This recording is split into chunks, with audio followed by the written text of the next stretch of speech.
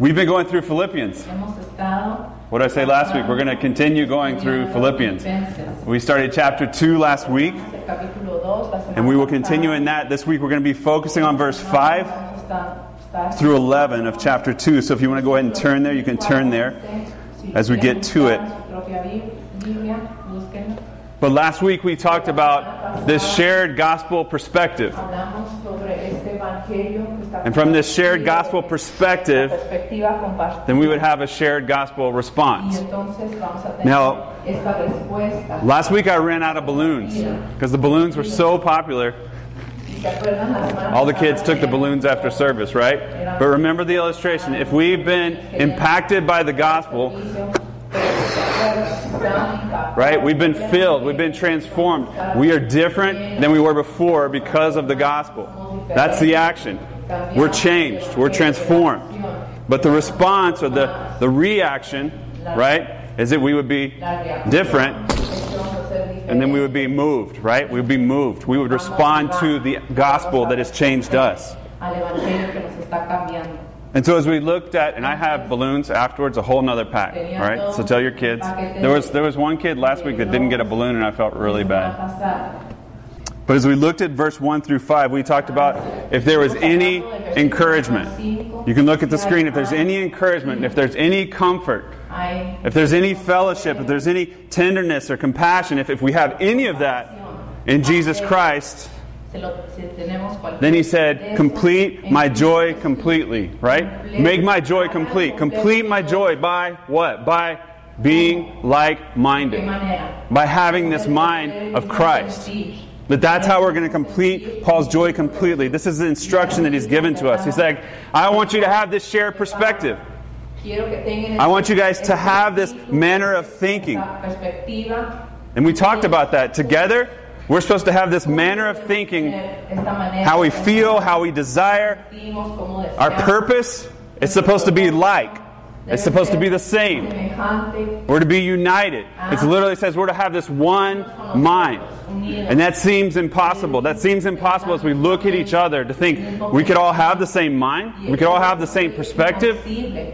But that's what Paul said. And he says if we have this same perspective, if we share that, then we'd also share this response, how we respond. If we think this way, if we feel this way, then we're going to respond in a like way. We're going to respond in the same way. And we talked about our natural perspective is this vain conceit, right? We're actually starving for importance. We want to be important. I want to know that I matter. I want to know that I'm significant. And so we hunger for that. We hunger for glory. And because of that, the response is selfish ambition. It's about me. Are you talking about me? Are you being offensive to me? Right? Because I'm starving, I'm ready to fight. But if our perspective has been transformed by the gospel, we're not ready to fight. Because our perspective is different. We see others as valuable. We see others as significant. And so then, therefore, we're ready to actually meet their needs. I'm ready to put your interests, your needs before my own. Because my perspective has been changed, my response is also different. We're other focused. But I want you to notice that those perspectives, or that perspective, that response, it's a gospel perspective. It's a gospel response. And to be very, very clear, the gospel is the person and the work of Jesus Christ. And when it says we're to have this gospel perspective, it means that this is based on who Jesus was, and this is based on what Jesus did. That's our perspective. That's our response. It's about Jesus. It comes from the gospel, and it's all about Him. And if you look at verse 5, that's where we ended last week, but we're going to start this week. It says, in your relationships with one another, have the same mindset. Have the same mind as who? As Jesus. That's the mind we're to share. Paul says at the end, don't look to each other like I told you to. Right? We don't look at each other and think, how am I going to have the same mind as Nidia, and Nidia have the same mind as me? It's not that we're to have each other's mind. We're actually to have the mind of Jesus Christ. And I'm going to have the mind of Jesus Christ, and you're going to have the mind of Jesus Christ, and together we're going to share that mind. Our shared perspective is with Jesus. It's His mind, not my mind, not your mind, His mind. Our shared response is from what He did. It's His way. Not my way, not your way, His way. So we share His perspective, we share His way. He's the example, He's the goal, He's the mark, He's the one we're looking to. It's the gospel perspective, it's a gospel response. It's about Him. We have to look to Jesus. We have to focus on Jesus. We have to come back to Jesus. We have to consider Jesus if we're going to have this gospel perspective that leads to this gospel response. And that's the point of the passage today. I told you last week, we're walking, right, as we come to Philippians 2, we're walking in the mountains, right? This is a huge mountain range. This is a glorious place where we're understanding these truths about God. And today what we're doing is we're in that range. We're among the mountains. You can see 360 degrees. But we're going to go to the highest peak. We're going to go to the tip. We're going to go to the summit. And that summit, that peak is Jesus Christ. This is Mount Everest. Now, could you imagine going this far? The peak at the very top right, that's the summit of Mount Everest. But could you imagine getting here where you're almost to the base camp, right? It's several more days to get to the top. But I'm here, I'm in Nepal, I'm going to the top, I can see the summit. I'm on my way. Could you imagine having a picture of yourself right here? But then what is the next question? If you saw a picture of me here, what would you ask me next? Did I get to the top? Am I going to the top? Did I make it to the summit? Did I go all this way across the world, hiking all this place just to get to the base camp, just so I can get a glimpse of it? Or did I say, no, I made it to the summit. I made it to the point, to the tip. And if we came in this place and we looked at this truth and we saw that we could have the mind of Christ and the response of Christ, and we said, but there He is, let's go back down. Like, that doesn't make sense. Like, why would we come here and why would we not then focus on and look at and just be amazed by Jesus Christ? Why would we not want to be at the summit? And so that's where Paul takes us in this passage. Look at Jesus. Let's go to the summit. Let's see the top. Let's be there with Him. If we're going to have His mind, His perspective, then don't we need to be there with Him? Don't we need to see Him for who He is? And so I want to read the passage. Verse 5 through 11 of Philippians 2. This is all about Jesus. In your relationships with one another, have the same mindset as Christ Jesus, who being in very nature God did not consider equality with God something to be used to His own advantage. Rather, He made Himself nothing, taking the very nature of a servant, being made in human likeness. And being found in appearance as a man, He humbled Himself by becoming obedient to death, even death on a cross. Therefore, God exalted Him to the highest place and gave Him the name that is above every name, that at the name of Jesus every knee should bow in heaven and on earth and under the earth, and every tongue acknowledge that Jesus Christ is Lord, to the glory of God the Father. Are we amazed? Are we moved by who Jesus was? By who Jesus is, by what He's done, by what He's doing. Are we amazed by that? Are we in awe of that?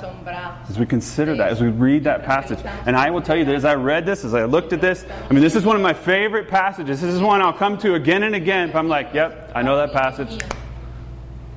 Seen that one, know that one. That's Jesus. He's cool.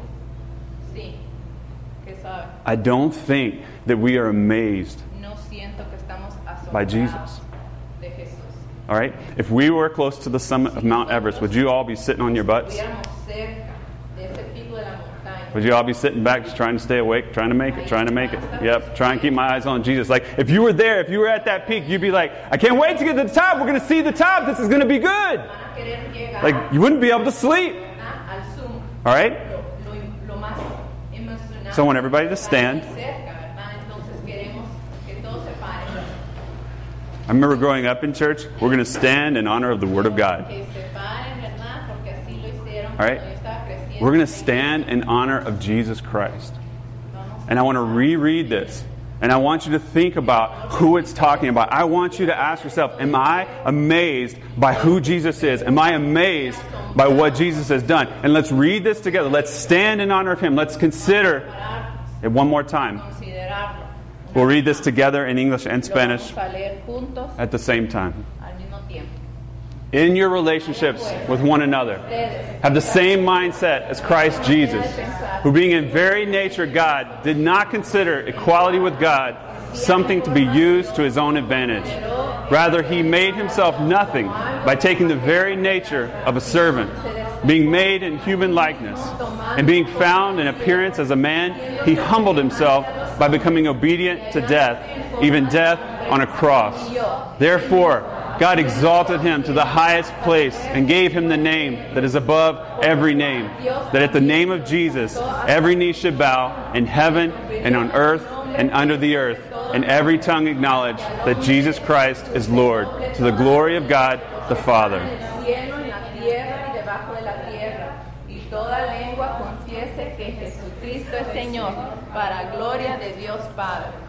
All right, you can be seated.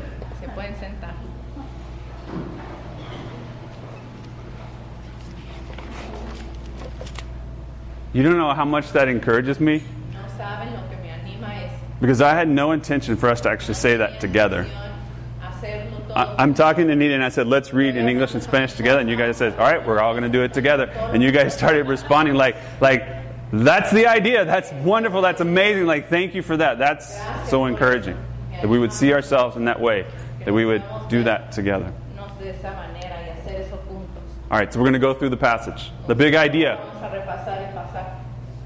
Jesus, He entered fully into life, and He entered fully into others' lives. In this passage, those are the two things that we're going to focus on. We're going to focus on Jesus, and that He actually entered into life, and that He entered fully into others' lives. So the first, into life.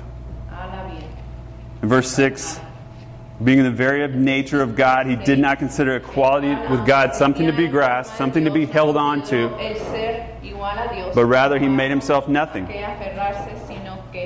by taking the nature of a servant, being made in human likeness. He came in human likeness. The theological word for this is incarnation. Literal incarnation. Literally in the flesh. The idea of incarnation is when someone, right, perfectly represents, perfectly makes known this idea, this quality, and in this case, Jesus Christ is perfectly making known God. He came in the flesh. He came from heaven to earth so that we could see God. A perfect representation of God in the flesh, walking amongst us. Look at John 1:14. It says, and the Word, this Word is Jesus Christ, this Word became flesh and dwelt amongst us. And we've seen His glory, glory as the only Son from the Father, full of grace and truth. Being God. It literally says, in the very nature of God. He was God. And Jesus Christ came. He didn't have the perspective that I need to hold on to my glory. I need to grasp. In other translations, it says that using to my advantage, it says I need to grasp, I need to hold on. Jesus Christ didn't need to hold on to who He was. He didn't need to hold on to His significance. And He says, He responded. And He came. He made Himself nothing. He had all of this. He had all of this glory. And he said, instead of holding on to it, I'm going to let go of it. And he emptied himself. He gave up his glory. And doing that, he came into our life, into our world. He dwelt amongst us. And so I want you to see his perspective. I want you to understand his perspective. He didn't need to hold on to. He didn't need to grasp that glory that he had. He let go of it. Because he let go of it, he came and he entered into life. Rather, he moved from heaven to earth. You guys have heard that before? Yes. Jesus came from heaven to earth. Do we get that? Think about that for a moment. That the transcendent, sovereign God, the creator of the universe, intentionally entered into this life. He intentionally came from heaven. He intentionally put on flesh, and he came a part of this life. He came a part of this physical reality that we're experiencing right now. He entered into our experience. He came into our broken place. He walked amongst us. He put on this messy flesh. That's what God did. The God of the universe did that. He came and experienced what we experience. The King of Kings chose to come and be with the people. Like, that's amazing. There's no other God like that. There's no other faith that claims that. There's no other description that God would come down and be with us, that he would be one of us. That's incredible. That he would enter our world. But think about how he came. He didn't come in power. He didn't come in this spiritual form. Like God, if he wanted to, he could have come into this earth in a spiritual form. But he came what? In a physical form. He came fully in a body as a human. And I'm like, why don't we celebrate that more often? We celebrate what at Christmas? The birth of Jesus. That he came how? In bodily form. That he came as a baby. That he came in human form. And we celebrate that at Christmas. And then we move on to it. We move on to something else. By New Year's, we've forgotten about it. Like, why would we not celebrate the fact that Jesus Christ came and he lived amongst us, he walked amongst us, he put on this human flesh? Why wouldn't we celebrate that all year long? Why wouldn't we continue to talk about that and talk about that and talk about that and celebrate that? Realize that what he did when he came from heaven to earth is that he brought together the spiritual and the physical.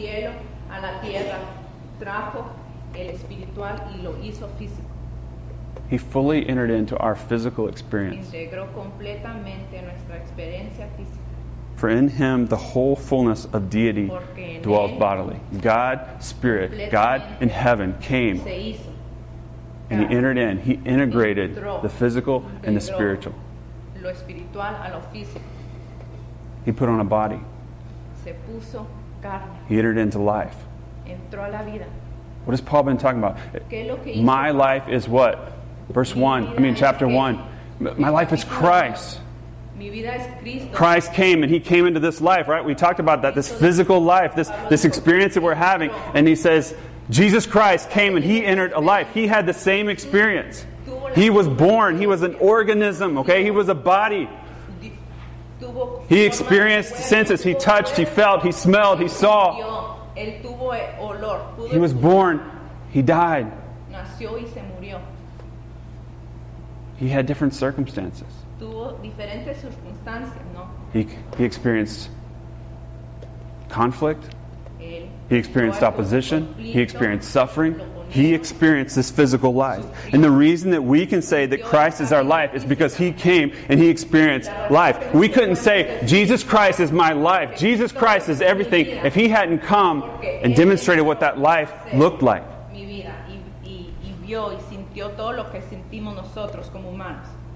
He brought the spiritual world a spiritual perspective into the physical life. And we can look at His example, this fully integrated life. This fully integrated life of the spiritual and the physical lived out right before us, lived out amongst us. And Jesus came, He came to redeem both the spiritual and both the physical. Right? We celebrate Christmas, the birth of Jesus, and then we celebrate Easter, which is the death of Jesus. But what happens to the death? He redeems life. All right? He redeemed life, and in the end He is going to return and He's going to restore. There's going to be a new heaven, there's going to be a new earth. It's all going to be restored. It's all going to be redeemed. It's not just the spiritual, but it's also the physical. It's going to be brought together perfectly as we experience that with Him in heaven. And He came and He demonstrated that for us. That's great, right? You're thinking that's pretty cool. That's good theology, good ideas. But what does that mean for us now? How does that impact my life now? If we share His mind, if we share His perspective, then our lives will be integrated as well. Right? The physical and the spiritual will be integrated in our lives just like it was integrated in the life of Jesus. If we have His mind, if we have His perspective. And I don't know about y'all, but typically I tend to separate the two. I tend to compartmentalize my life between the spiritual and the physical. This Sunday, this is for the spiritual. Okay? Discipleship community, let's be spiritual. And when I have my time with the Lord, let's be spiritual. Okay, now I'm going to be physical and I'm going to work. Now I'm going to be physical and I've got to be a debt. I just go back and forth between the two worlds instead of integrating them as one. And some of you might go into the spiritual and you sort of neglect the physical.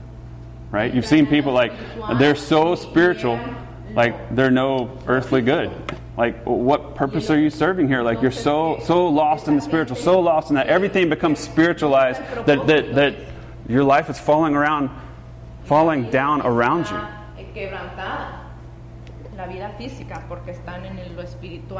We might go in one direction or the other.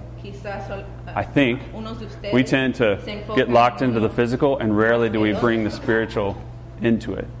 That's my nature. That's what I do. Think about yourself. Think about which one you tend to move towards and how they compete with each other. A few months ago, Nidia came up with this idea. She said, let's do Zumba at the church. I said, huh? We'll do Zumba at the church. I say that, you guys laugh. When I share that with someone else, I feel like I have to give all this clarification as to why we would do Zumba in the church or as a ministry. Like how so you're gonna bring God into Zumba? You're gonna bring this spiritual God, this amazing, sovereign, creator God into Zumba? And she began to explain. I said, so you're going to go get certified to do Zumba. You're going to have to memorize these dances, these Latin dances. You're going to memorize these songs. I was like, and then you're going to be in the room with other people. We're going to clear out these chairs and we're going to play that over the speakers. And the biggest thing she has to learn is how to exercise and smile at the same time.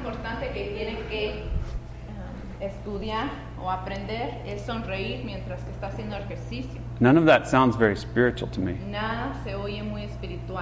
And as I share that idea with people, like, well, no, this is an opportunity to invite the neighborhood in. This is an opportunity for us to come together, right? We're in this physical experience of Zumba, but yet we get to have these relationships week after week, day after day, as we would exercise together, build relationships, reaching out, sharing the gospel, being involved in others' lives. It gives us this place to do that.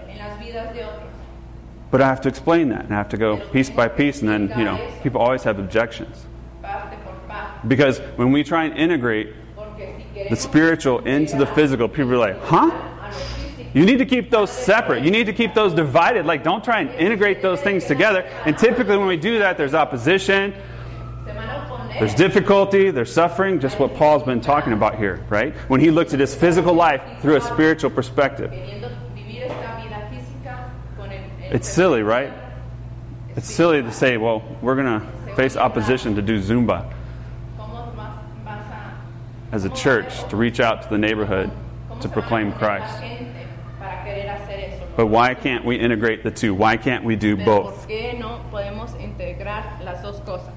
Why does it have to be either or?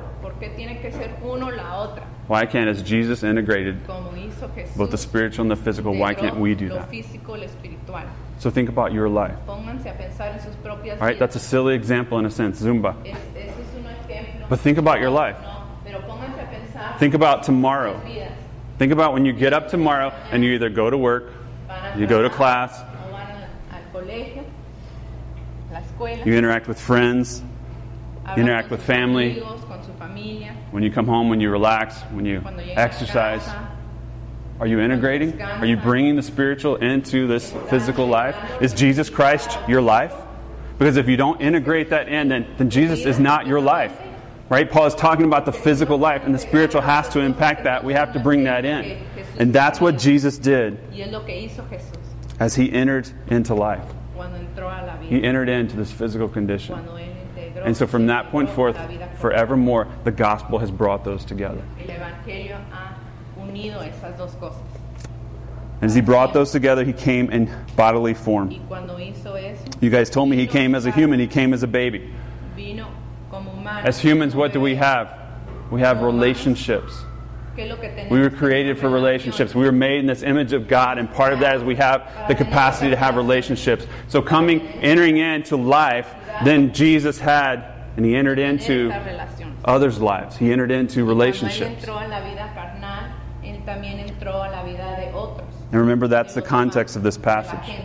Verse 5, in your relationships with one another, have this mind, think like Jesus, who, and then it describes it all. As we are in this life, this physical life, if Jesus Christ is our life, and now we're interacting in each other's lives, in relationships, think about Jesus Christ. Consider Jesus. We're going to have his mind, we're going to have his perspective. We should respond in our relationships as he responded in his. In verse 7 it says, he took the very nature of a servant.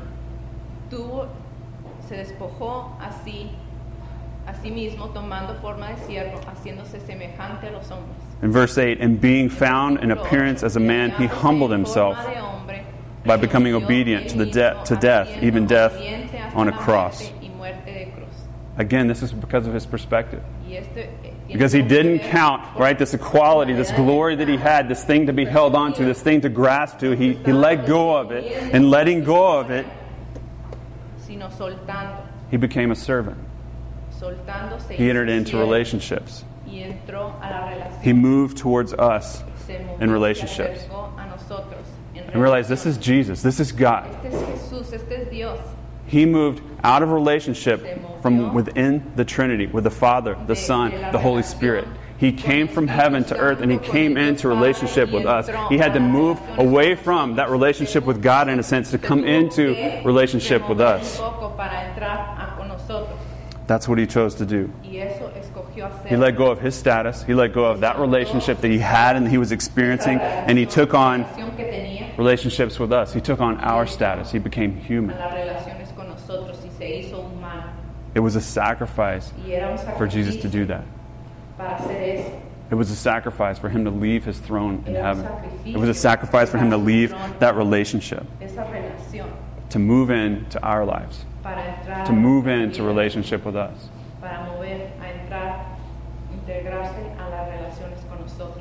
So ask the question, are we willing to move in to the lives of others? That's what Christ did. Because of his perspective, he entered in. He entered into our lives. He entered into relationship with us. But realize what it says about his relationship with us. He moved in to the role and the place. It says the very nature of a slave. In these relationships with us, as a human, in this bodily form, he says, I became the very nature of a slave. He didn't enter into relationships of authority. He wasn't the authority figure. He wasn't over us. He didn't even enter into relationships of equality. Hey, we're all the same. No, he came and he says, I'm going to enter in as a servant. I'm going to humble myself. I'm going to be low, and I'm going to serve you. That's how he came. That's what his relationship looked like. He was a servant. It literally says, when you understand that word that's behind that, he was devoted to another's needs, to another's interests, at the disregard of his own. That's what it means to be a slave. It's about who you're serving. It's about that individual. It's about that relationship, their needs, their interests, not my own. At times my needs, my interests are met. At times I'm just thinking about them. I'm just serving them. I'm just putting them before myself. That's the relationship that Jesus entered into, one of service. It literally led him to death. He humbled himself. He became obedient to death, even death on a cross. He literally served himself to death. He served us and died doing it. Because of his perspective, that was his response. He came not to get love, but to give love. He entered into relationships not to get his needs met, but to meet the needs of others. Are we willing to move into relationships to serve others? Put their needs before our needs. Put their interests before our interests. Because if we shared this perspective with God, if we shared our mind with Christ, then that's what we would do. I remember sitting down with Jake and Brandon. We had lunch on Madera in Simi Valley. I met them during work. And I remember Jake particularly, like, this guy is young. This guy, he's going to come and be a part of this church, and he's going to have a lot of needs. And he's one of those, as I joke with you guys, he's an EBC student, and he's going to have all these questions, and he's going to want to talk about Nahum 2 and the significance of Nahum 2, like so many different things, right? And this is going to be a little bit of a burden. We're going to have to think about his needs, his interests. We're going to have to serve him. I remember being at family camp and sitting back and watching Jake. Jake didn't sit down. Jake kept going from person to person. Can I help? What can I do?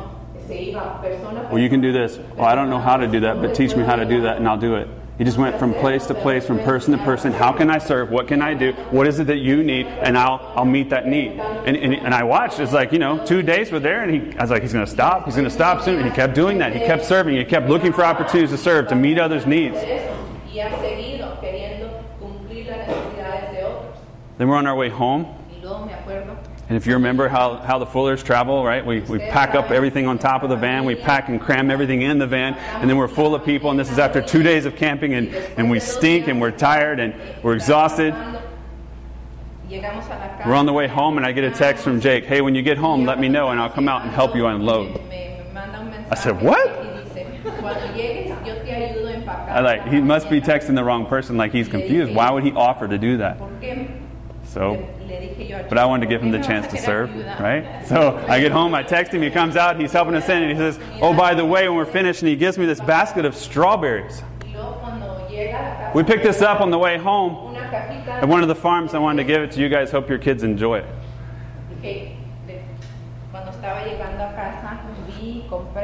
And I can talk about him because he's not here today, right?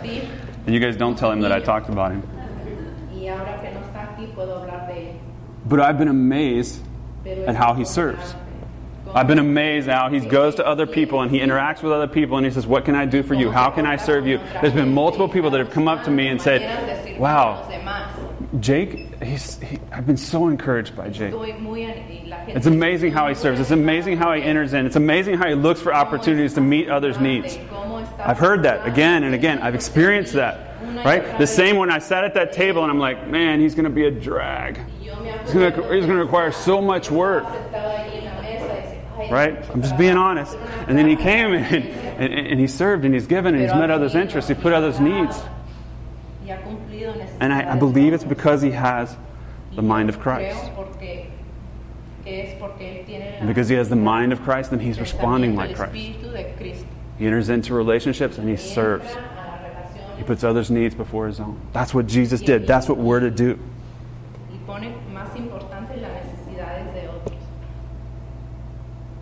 Do you move into relationships like that? Do I move into relationships like that? Think about your relationships. Are you getting your needs met, or are you trying to meet others' needs? Are your relationships because of your interest and how it's going to make you look and what you're going to experience? Or is it so that I can care and put the interests of others before myself? And you might think, well, how do I assess that? How can we test that? How can we examine our lives? How do you respond when you've served someone and they don't even acknowledge what you've done for them? You serve someone, you do something for them, you put their interest before your own, and they don't even recognize it. They don't even acknowledge what you've done. How do you respond? Maybe you do something for someone, you serve them and you put their needs before yourself, and then they just criticize what you've done. How do you respond? Do you have the mind of Christ? This morning, I ironed my wife's pants. All right? This is our Sunday routine. I come back from studying and finishing up, and everybody's getting up, right? And they start to bring in their clothes, and I stand and I like to iron. It helps me to relax. It helps me to think. I'm ironing. I'm doing all their clothes. But I'm serving. I finished Nidia's pants. I hang them up, right? They're ready to go. I'm really caring for her this morning because she's interpreting.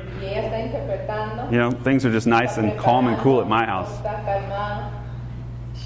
She gets the pants and she's like, Britt, the pockets!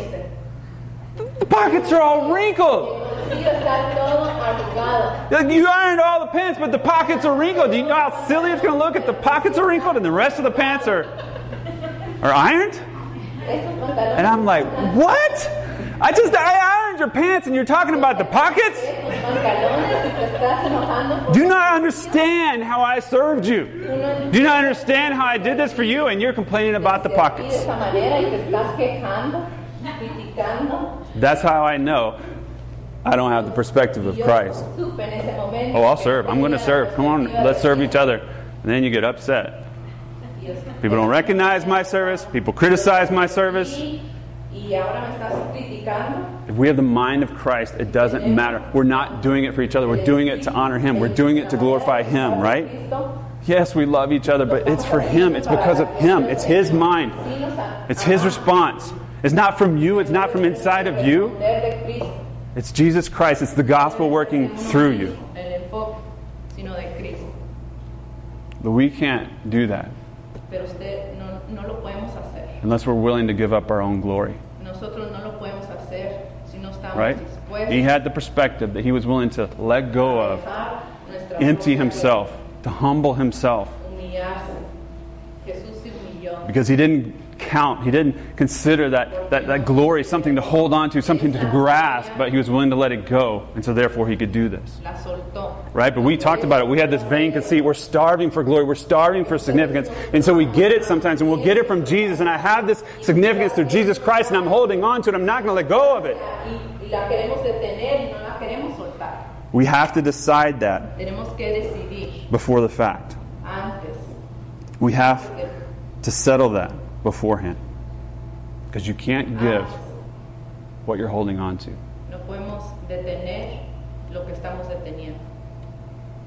We have to take the glory that we've been given and we give it to others.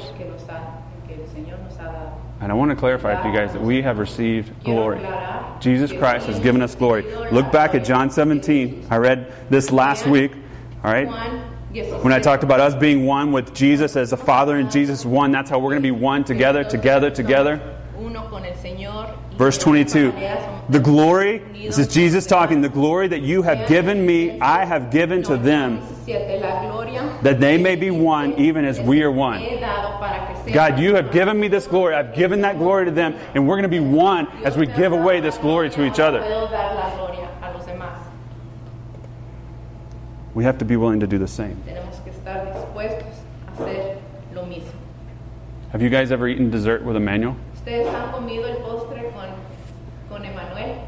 It's an experience. Ricky's laughing.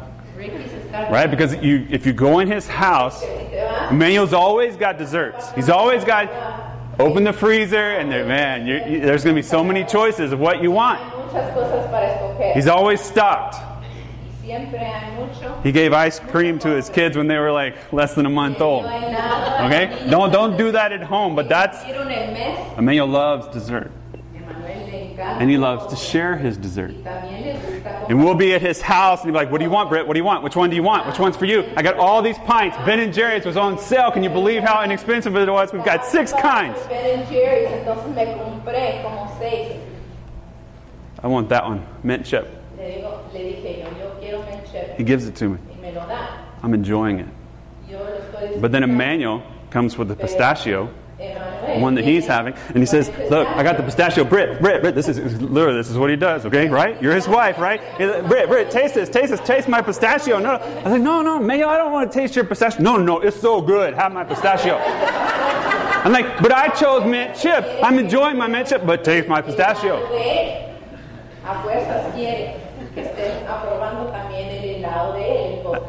And I've learned just to receive it. But the reason I don't want to is because I've chosen the mint chip. Okay? I know what I want, and I've got it, and this is my glory. I'm going to enjoy this. Right? I chose what I wanted. This is my mint chip. Because if I taste of his pistachio, what's he going to ask next? Will you give me a taste of your mint chip? Like, I don't want your pistachio. I have mint chip, and if I eat of your pistachio, you're going to want my mint chip. I don't want to share. I want to grasp and hold on to this mint chip that you've so freely and graciously given me. I mean, he gave it to me, and then I don't want to share it back with him.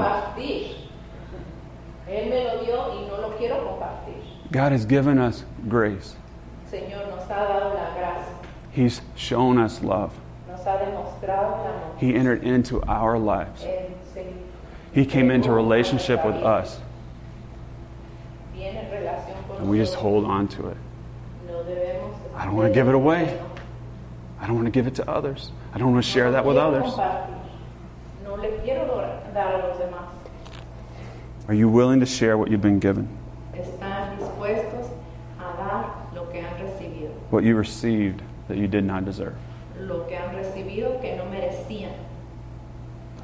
Jesus entered into a relationship of service with us.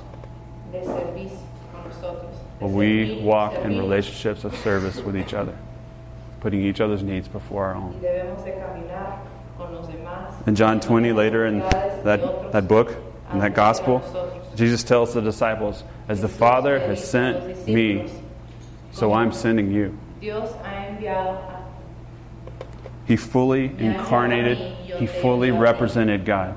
And as the Father has sent him, now Jesus is sending us, and we should be fully incarnating, fully representing Jesus Christ.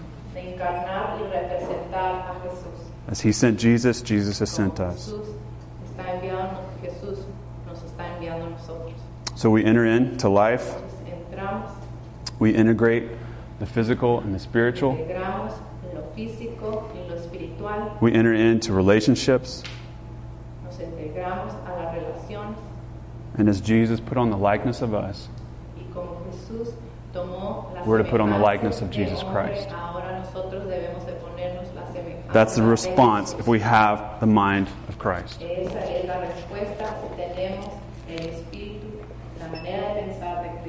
So look at how God responded in verse 9.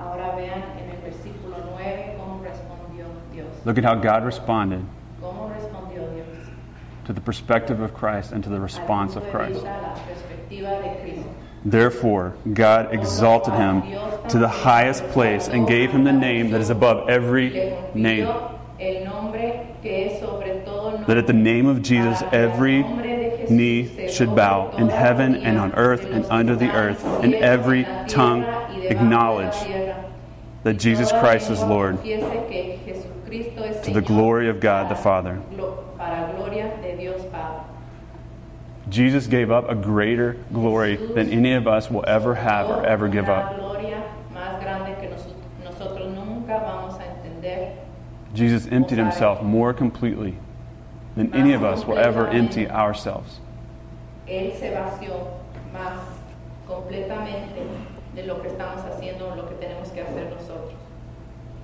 That's our God.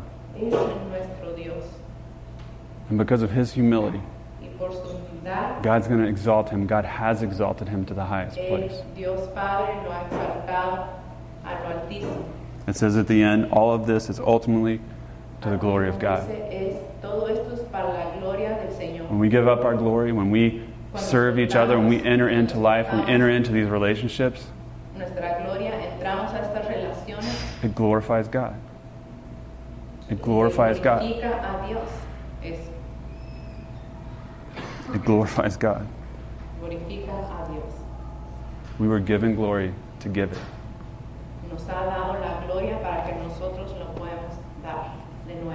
As I started, it's all about Jesus. Right? We want to look at that summit. We want to go to the peak. If we're going to have the mind of Christ, then we need to consider Christ. We need to look at him. We need to be with him.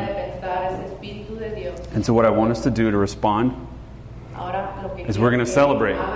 We're going to celebrate that Jesus entered life and that Jesus entered into our lives. How do we celebrate that in December? We have Christmas, right?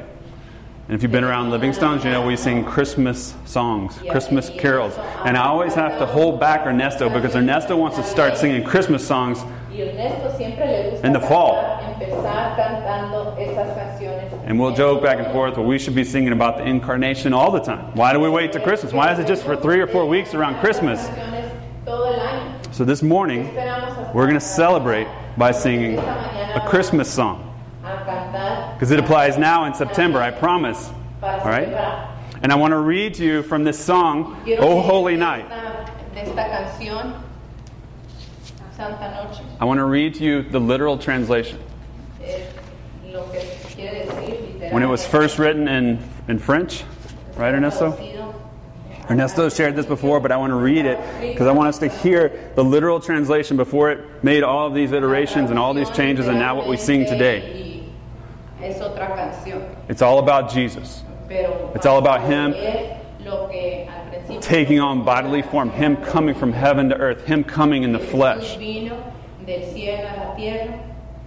Midnight Christians, it is the solemn hour when God-man descended to us to erase the stain of original sin and to end the wrath of his Father. The entire world thrills with hope on this night that gives it a Savior. What's the response? People kneel down. Wait for your deliverance. Incarnation, incarnation, here is the Redeemer. Incarnation, incarnation, here's the Redeemer. He's come from heaven to earth. May the ardent light of our faith guide us all to the cradle of the infant. Right? He came in form. He came in bodily form to this infant that was born. As in ancient times, a brilliant star guided the Oriental kings there. The King of Kings was born in a humble manger. O mighty ones of today, proud of your greatness, it is to your pride that God preaches. It's to your glory that you're trying to hold on to. Bow your heads before the Redeemer. Bow your heads before the Redeemer. The Redeemer has overcome every obstacle. The earth, right, this physical life is free and heaven is open. He sees a brother where there was only a slave. Love unites those, brings us together, right? One mind, one perspective that iron had chained.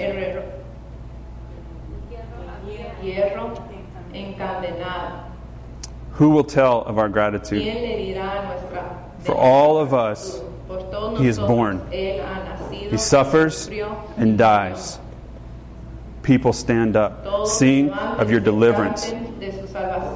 Incarnation, incarnation, sing of the Redeemer. Incarnation, incarnation, sing of the Redeemer. So Ernesto's going to come and we're going to sing O Holy Night. I want us to stand up. I want us to stand up and sing of our Redeemer. Sing of Jesus Christ who came in the flesh, who entered into this life.